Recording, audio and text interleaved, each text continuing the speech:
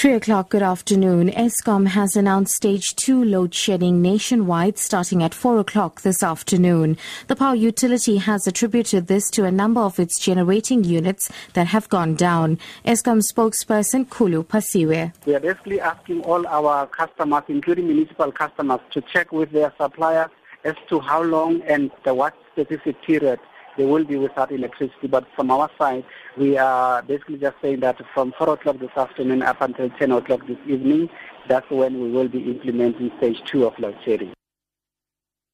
Acting head of the Hawks in KwaZulu-Natal Brigadier Simon Madonsela has been released on bail of 5,000 rand after he was arrested this morning on 2 counts of corruption. 53-year-old Madonsela appeared in the Durban Commercial Crimes Court.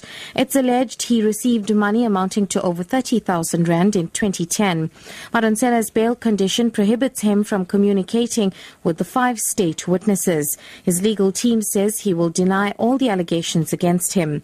The matter was remanded for the 9th of April this year for statements and possible pre-trial.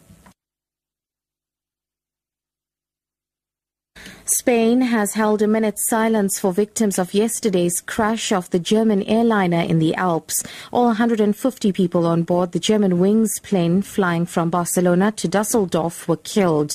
Most of the victims were German and Spanish. The BBC's Bethany Bell reports. More than 40 people on board the German Wings flight were Spanish. One woman who lived in Manchester is believed to have been travelling back from a funeral with her young son.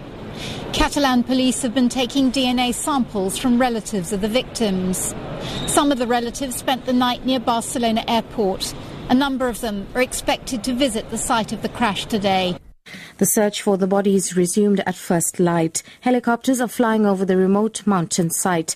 General David Gaultier is in charge of rescue operations. The area is very large for the moment, and maybe there is bodies in all the part of the mountains, and so it's quite difficult to take the bodies, and that's why the operation will be done by aircraft only.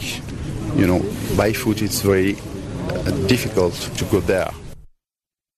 And finally, the South African Banking Risk Information Centre has just launched a campaign to create awareness among all banking customers of the importance of being FICA compliant. This comes after the Reserve Bank set a deadline for all banks to ensure that their customers were FICA compliant. This includes ensuring that customers provide proof of address.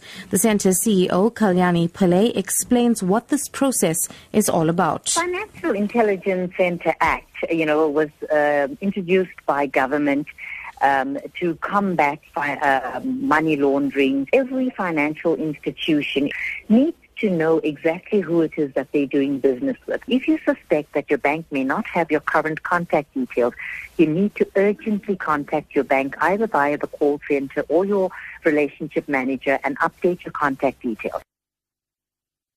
Top story, Eskom has announced stage 2 load shedding nationwide starting at 4 o'clock this afternoon. For Lotus FM News, I'm SUDISHA.